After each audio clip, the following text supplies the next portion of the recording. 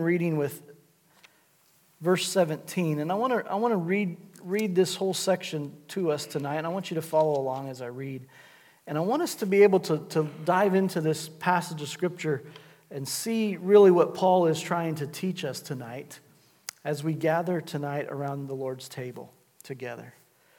So would you follow along as I read from 1 Corinthians 11, chapter 11, verse 17. But in the following instructions, I cannot praise you, for it sounds as if more harm than good is done when you meet together. First, I hear that there are divisions among you when you meet as a church, and to some extent I believe it. But of course, there must be divisions among you so that you who have God's approval will be recognized. When you meet together, you are not really interested in the Lord's Supper, for some of you hurry to eat your own meal without sharing with others. And as a result, some go hungry while others get drunk.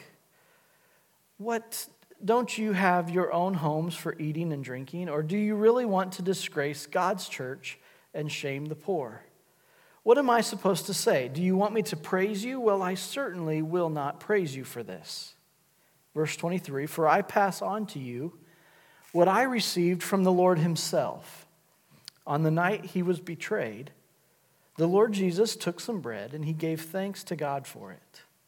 Then he broke it in pieces and said, "This is my body, which is given for you. Do this in remembrance of me." In the same way, he took the cup of wine after supper, saying, "This cup is the new covenant between God and his people, an agreement confirmed with my blood.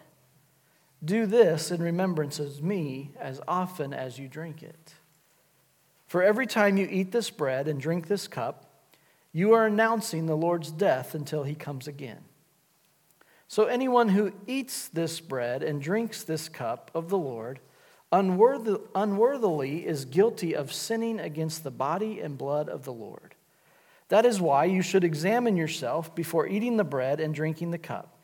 For if you eat the bread or you drink the cup without honoring the body of Christ, you are eating and drinking God's judgment upon yourself. That is why many of you are weak and sick, and some have even died. But if we would examine ourselves, we would not be judged by God in this way. Yet when we are judged by the Lord, we are being disciplined so that we will not be condemned along with this world. So, my dear brothers and sisters, when you gather for the Lord's Supper, wait for each other. If you are really hungry, eat at home so you won't bring judgment upon yourselves when you meet together. I'll give you instructions about the other matters after I arrive. May God add his blessing to the reading of his word. Amen. God's word is true. God's word is active. God's word, it tells us, is sharper than a two-edged sword at times. And I don't know how many of you have ever played with a two-edged sword. But you got to be careful with it, don't you? And you got to be aware of what you're doing and what you're handling. And I think there's times, and as I mentioned this a few weeks ago, there's times when we are in the church, we do things out of habit or we do things out of tradition. And sometimes I wonder if we really understand what we're doing. And sometimes I wonder if we take that two-edged sword that is God's word that we interpret through our traditions and through our practices, and sometimes maybe we mistreat it or we abuse it even to the extent that maybe we are not getting the benefit that God intended for it to have. One of those things that we talk about in the Church of the Nazarene is we talk about two main sacraments that we celebrate, and we did one of them last week as we celebrated Baptism Sunday. And the sacrament of what God is doing on the inside of our life, we want to make public as a confession with our story about what God has done for us to others and to the world. And we celebrated an exciting day last week as we baptized three young people as their commitment to the Lord is growing, and we are watching them grow and being able to teach them now the things of the Lord and watch them and their fruit of their life really take off. And so I'm excited for that. But tonight, I wanted to gather us around the Lord's table, but before we partake together, I believe it's important, again, that we really think about and understand why we do this. There are histories, there are traditions in gathering around the Lord's table that many people practice, and I believe some of them even do it out of habit. They do it out of tradition. And some people, even I've talked to people in other churches and other denominations that practice this on a more frequent basis than we do. And I've heard people say, sometimes it just gets to be pretty habitual or routine. And for some people, it takes the meaning out of what they're doing. I wonder if we did that in other areas of our life, if we would just forget doing it because it became so routine or mundane. I would hope not. Let me use a really silly example for a moment, if you can entertain me for a minute. What if we never changed clothes? What if we just continued to wear the same clothes every single day of our life? Some of us are very young in this room, and so if you can imagine children, teens, if you've had to wear the same outfit that you've got on tonight, and you've had to wear that your entire life. Well, for some of you, 8, 9, 10, 12, 13 years, that might not be so bad. But then there's some of you that are on the other end of that spectrum. And if you had to wear the same clothes your entire life, you'd be looking at 60, 70 years of the same outfit. It might get pretty routine, pretty habitual. It might even get pretty smelly, gross. And if we're not careful and we don't take care of it, then we really don't even realize what's taking place in our life. We can get used to the stench, or we can get used to the comfort level, and we just kind of dismiss the reason why we change our clothes every day. And that's a really, really simple example of what I'm talking about when it comes to communion, because for me, we've had this discussion on our church board recently as we've talked about how often we partake of this sacrament. And that's a debate that is had not only on our church board, but in many churches that don't have a scheduled routine of practicing this sacrament every week.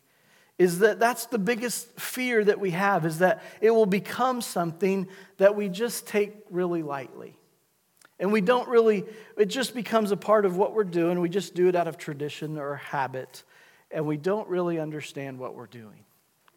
And so I think it's important as we prepare to go to the Lord's table tonight together, I believe it's important that we learn from what Paul's writing as he's giving some clear examples to the church about what Jesus did for us all. And I want to just illustrate a couple things. I want to just touch on a few things that Paul talks about, but that Jesus did as well when he first took the Last Supper with his disciples. And if you look back in your text to verse number 23, Paul is saying these words. He says, "For I pass on to you what I received from the Lord himself." If we remember, Paul was not one of the original 12.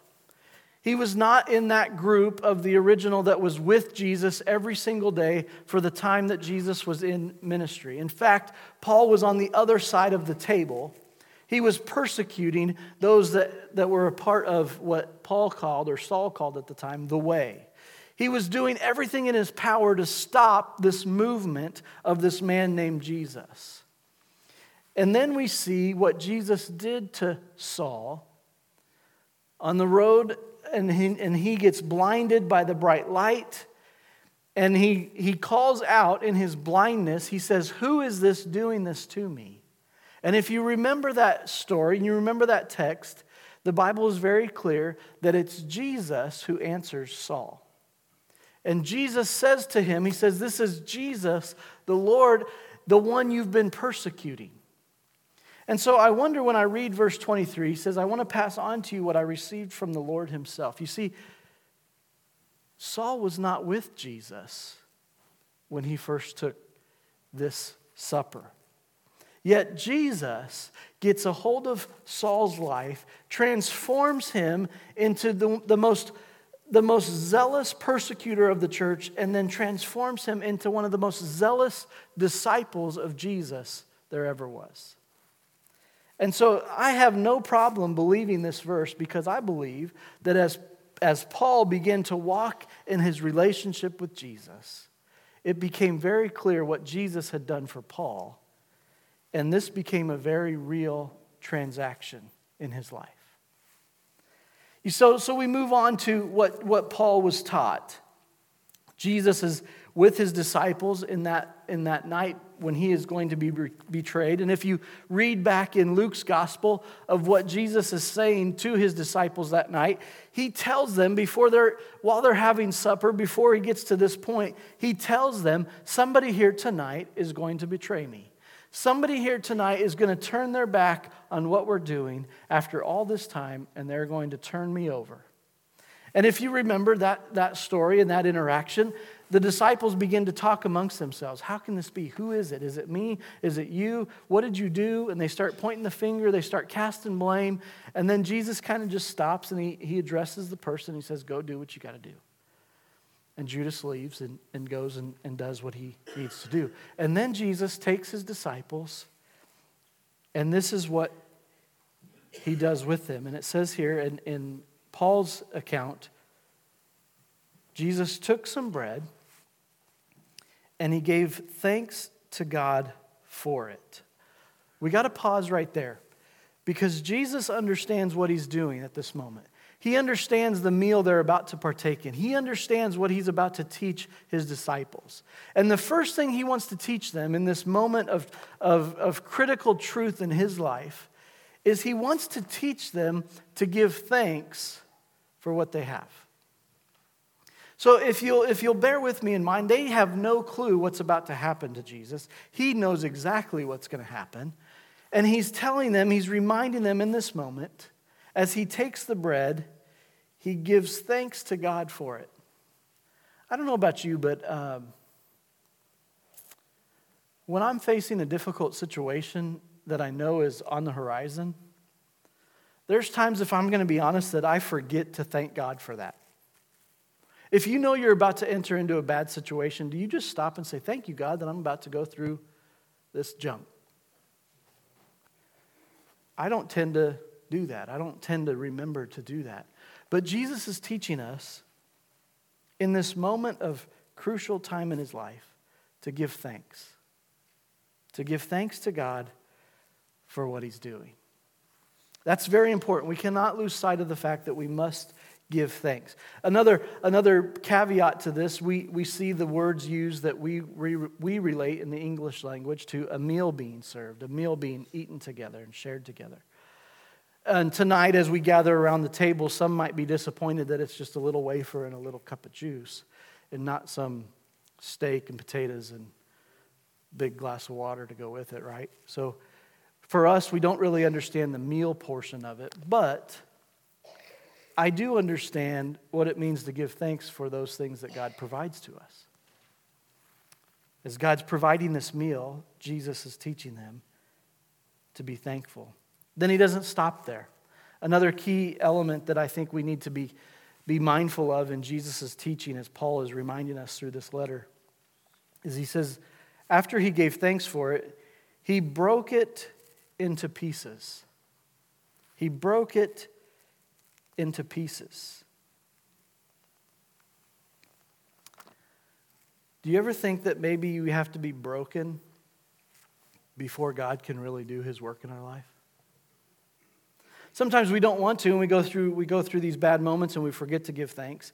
But as we go through these moments in our life that are trials, that are tests, that are moments for our faith to be tested and to be lived out, those are really moments where sometimes we'll even cry out in the middle of it, God, why are you doing this to me? Why am I going through this? Why are you taking myself or my family? Why do we have to go through these trials? And really, it's a moment of God saying to us, you know what? I'm going to have to break you before I can bless you. I'm going to have to break you and your will and your desires and your wants and your selfishness. I got to break that from you so that I can truly bless you with what I have for you. Well, Pastor, this is just a cup of juice and a little piece of bread. Yeah, but what we're receiving when we gather around the Lord's table is His grace and His love and that reminder of what He did for each and every one of us. And so we're reminded by Jesus' words as He took the bread, He thanked God for what was about to take place. Then He broke the bread so that then He could bless him. And we see what He goes on to say, "This is my body, which is given for you. Do this in remembrance of me." When I think about this table and this time that the Lord had with His disciples, sometimes I wonder what they were thinking as He said these words to them. This is my body. Now, if you study the crucifixion and the trial and all of Jesus' final week, one of the prophecies that was of the Messiah, of the Savior, was that He would go through all of that Jesus went through. He would go on trial. He would go through all of this. But one of the prophecies, and I believe it's in Isaiah. If it's not, I apologize, but you can go look for yourself and correct me if I'm wrong. But I believe it's Isaiah. When he's talking about the Messiah, he says, "There will not be one bone in His body that is broken." Jesus went through everything that He went through in His trial week, in that passion week. He was beaten, He was flogged, He was whipped, He was spat on, He was treated like a dirty, rotten scoundrel. And yet, really, what just is so cool to me is that His body was never broken. His bones were never broken. And He was able to fulfill one more prophecy of who He really was. And yet in this moment, before any of that happens, He's trying to tell His disciples, His followers, His friends, this is going to represent what my body is going to go through for you. And I still believe to this day, and I would probably get into a holy argument or debate with somebody, that I would venture to say that the disciples had no clue what He was talking about. Had no idea what He was talking about. And then when that's all done, they're like, man, this is kind of weird. He's telling us that this bread is His body. I don't get that. That's kind of weird. That's kind of odd. And then He goes a step further and He takes this cup. And He takes this cup and He starts talking about this cup of wine being blood. His blood. And He takes the cup and he drinks of it. He does the same thing. He takes the cup. He gives thanks for the cup. He gives thanks for what's about to happen to Him. His blood is going to be shed. But He says to the Father, I thank you for this cup. Now, He can't break the cup, but He drinks it. And it resembles that moment in the garden when Jesus is praying, and He's praying hour after hour after hour. And He says to the Father in the garden, if it's your will, take this cup from me. And as soon as He says that, then He, again, as Jesus does, says the things that the Father tells Him to say. But if it's not your will, then your will be done. And He uses that same verbiage, cup.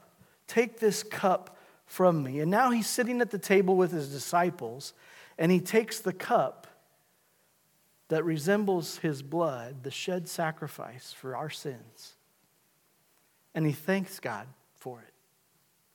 The same cup that He's trying to get rid of, He gives thanks for it. And He does it. Why does He do it? He does it so that He can bless His disciples. He blesses His disciples. He's giving them something that they don't even realize what they're receiving. He's giving them grace. He's giving them forgiveness. He's giving them the ultimate sacrifice so they don't have to pay that price. This cup is the new covenant between God and His people. You see, before that time, the covenant was between God's people and the sacrifices that they would bring to make sure their sin was atoned for, that it was taken care of. that it was making them justified, as we've talked about before. We've explained all that, and I understand that we're not going to go through that again, but what Jesus is saying here again is this cup now symbolizes a new covenant, a new relationship, a new intimacy with my people that's not just for the people of God in Israel, it's for all people, even those low-life Gentiles that Pastor Greg was talking about this morning. That's you and me. That's all of us. And as we come to the table with the Lord himself, he's taking this cup, this bitter cup that he knows what it's for, and he's thanking God for it so he can bless you and bless me. Wow. So would it be easy to take this ritual for granted? Maybe. Could it be something that if we did it every single time we met that we might get bored with it? Maybe. But I would venture to say if we really understand what communion is all about, what this sacrament is about, what Jesus is commanding his disciples, his followers to do, every time you do this, remember my sacrifice. I would venture to say that Nazarenes in general, we don't do it enough. We don't partake enough. We don't spend time remembering enough the sacrifice that Jesus made for each one of us. But one of the things I want us to see tonight before we gather together is what Paul is instructing this church in Corinth, and I believe that we can take it to heart tonight as well, is some very important elements to this sacrament as believers in Christ. 3 quick things I want us to see tonight from this passage. We must first examine and pray. We must first examine and pray. Paul is telling us here, and he goes on to say this, if anyone who eats this bread or drinks this cup who doesn't examine themselves is really asking for God's judgment upon yourself.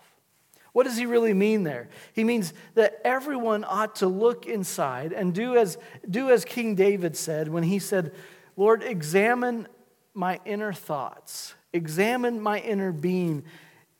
Find in me anything that is not okay with you. And if there's something there, would you let me know so that we can take care of it together?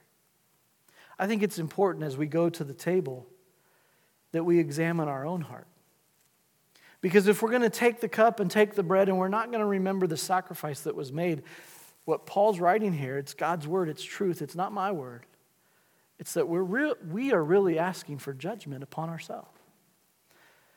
Some people might ask, in the Church of the Nazarene, we have an open communion policy. And what that means is that anybody that would claim that they know Jesus Christ as their personal Savior, they've repented of their sins, and they've asked Jesus to come into their life and to help them to live a life that follows his example. That we believe in the Church of the Nazarene that if you have done that, you are free to partake of this wonderful sacrament. You are free to embrace the grace that God wants to give you through this sacrament.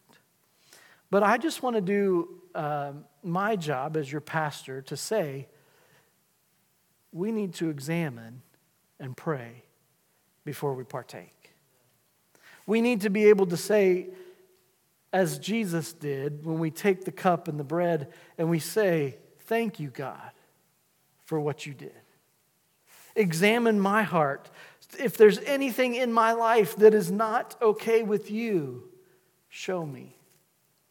Because your sacrifice took care of the transaction, took care of my sin. But if we're still living in that sin, then that's an issue that we have that's separating us from him. And I would venture to say it's hard for us to receive his grace, his forgiveness, his love in our life if we don't first say, God, show me where I'm wrong. Help me to see how I can be different. Help me to be more like you.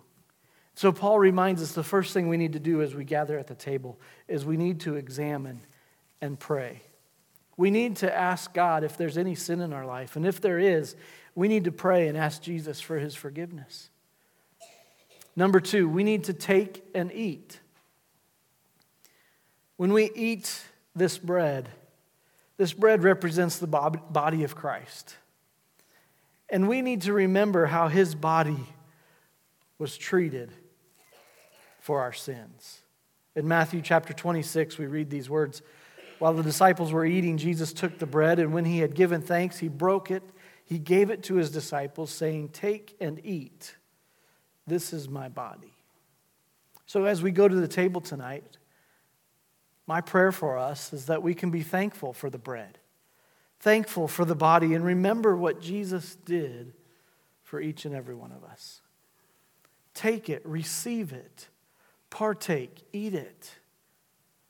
Enjoy the blessing of his grace and his forgiveness tonight.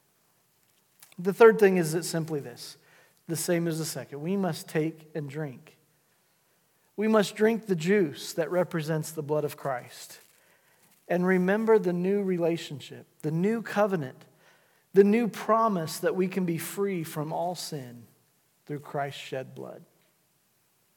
Matthew 26, again, this is the moment when Jesus is going through this supper with his disciples. And he says, he took the cup, and when he had given thanks, he gave it to them, saying, "Drink from it, all of you.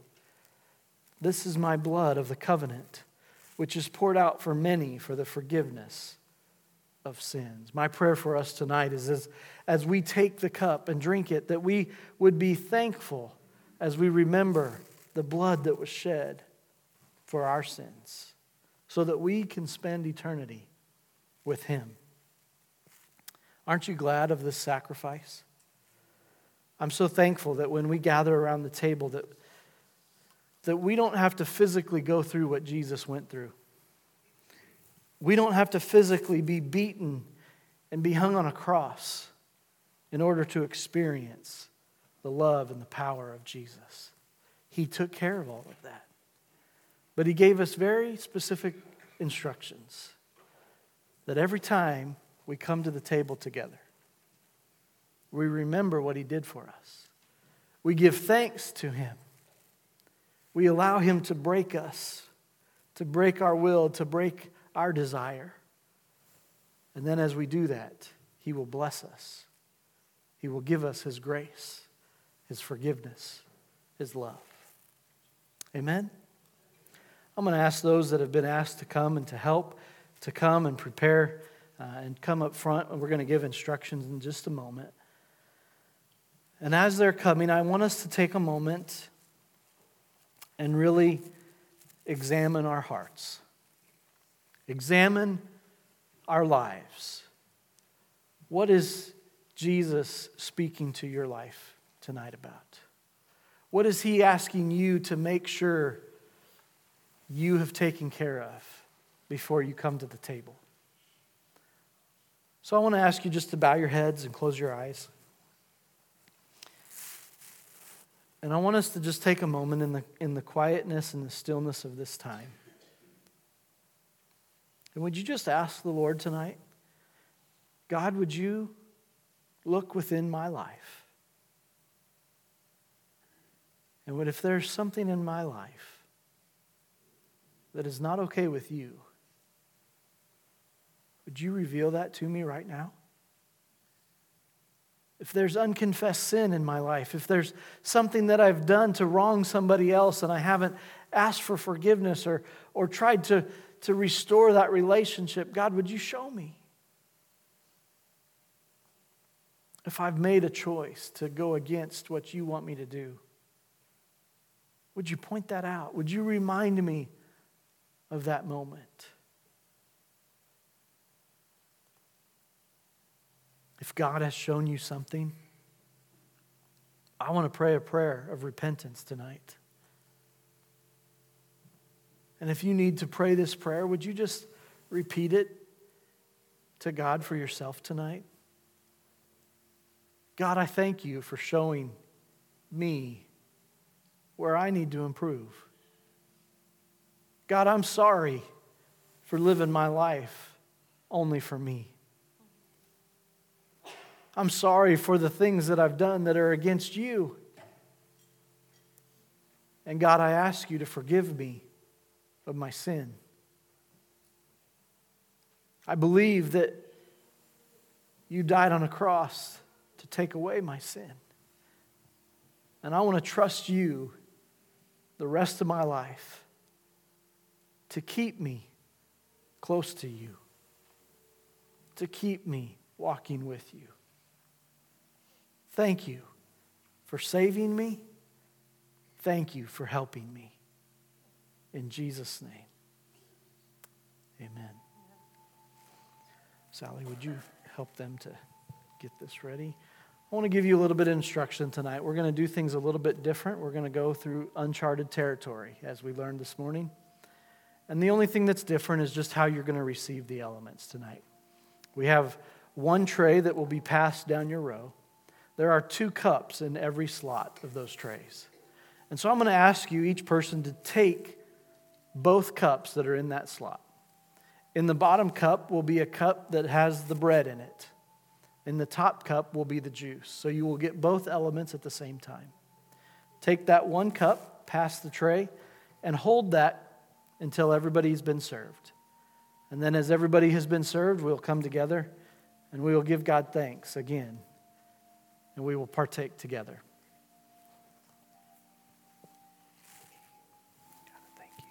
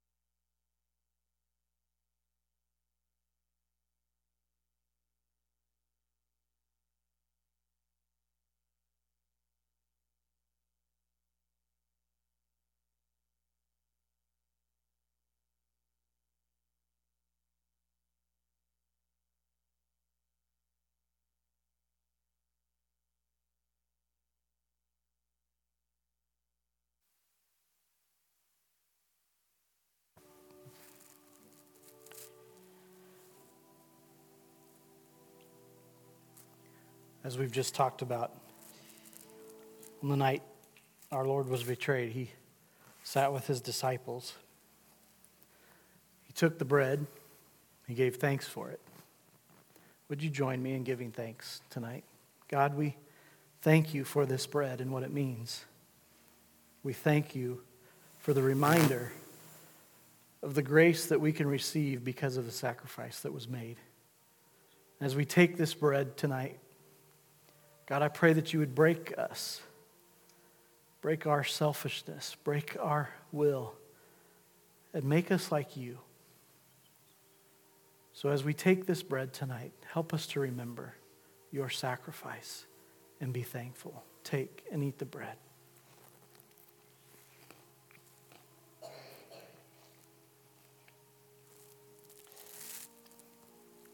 After supper, Jesus took the cup and he gave thanks for it. Would you join me in giving thanks for the cup? God, we thank you for your blood that was shed through Jesus Christ our Lord. Blood that was shed for our sins. Perfect blood, holy blood, righteous blood that covers every one of our sins. God, as we take this cup tonight, may we forever be thankful that you paid the price through the blood of Jesus for our sins, and be thankful. Take and drink the cup. Thank you, Lord, for your love for us. Thank you for the price that you paid for our lives so that we may spend eternity with you. And God, every time we partake of this wonderful sacrament, may it not be something that's done out of ritual or habit or tradition, but rather, God, may it be something that's done out of a desire to become more like you. Help us, Lord, to always be thankful for what you've done for us. In Jesus' name we pray. And all God's people said, amen and amen. As you go tonight, go knowing that God loves you, and so do I. Have a great week. We will see you next week.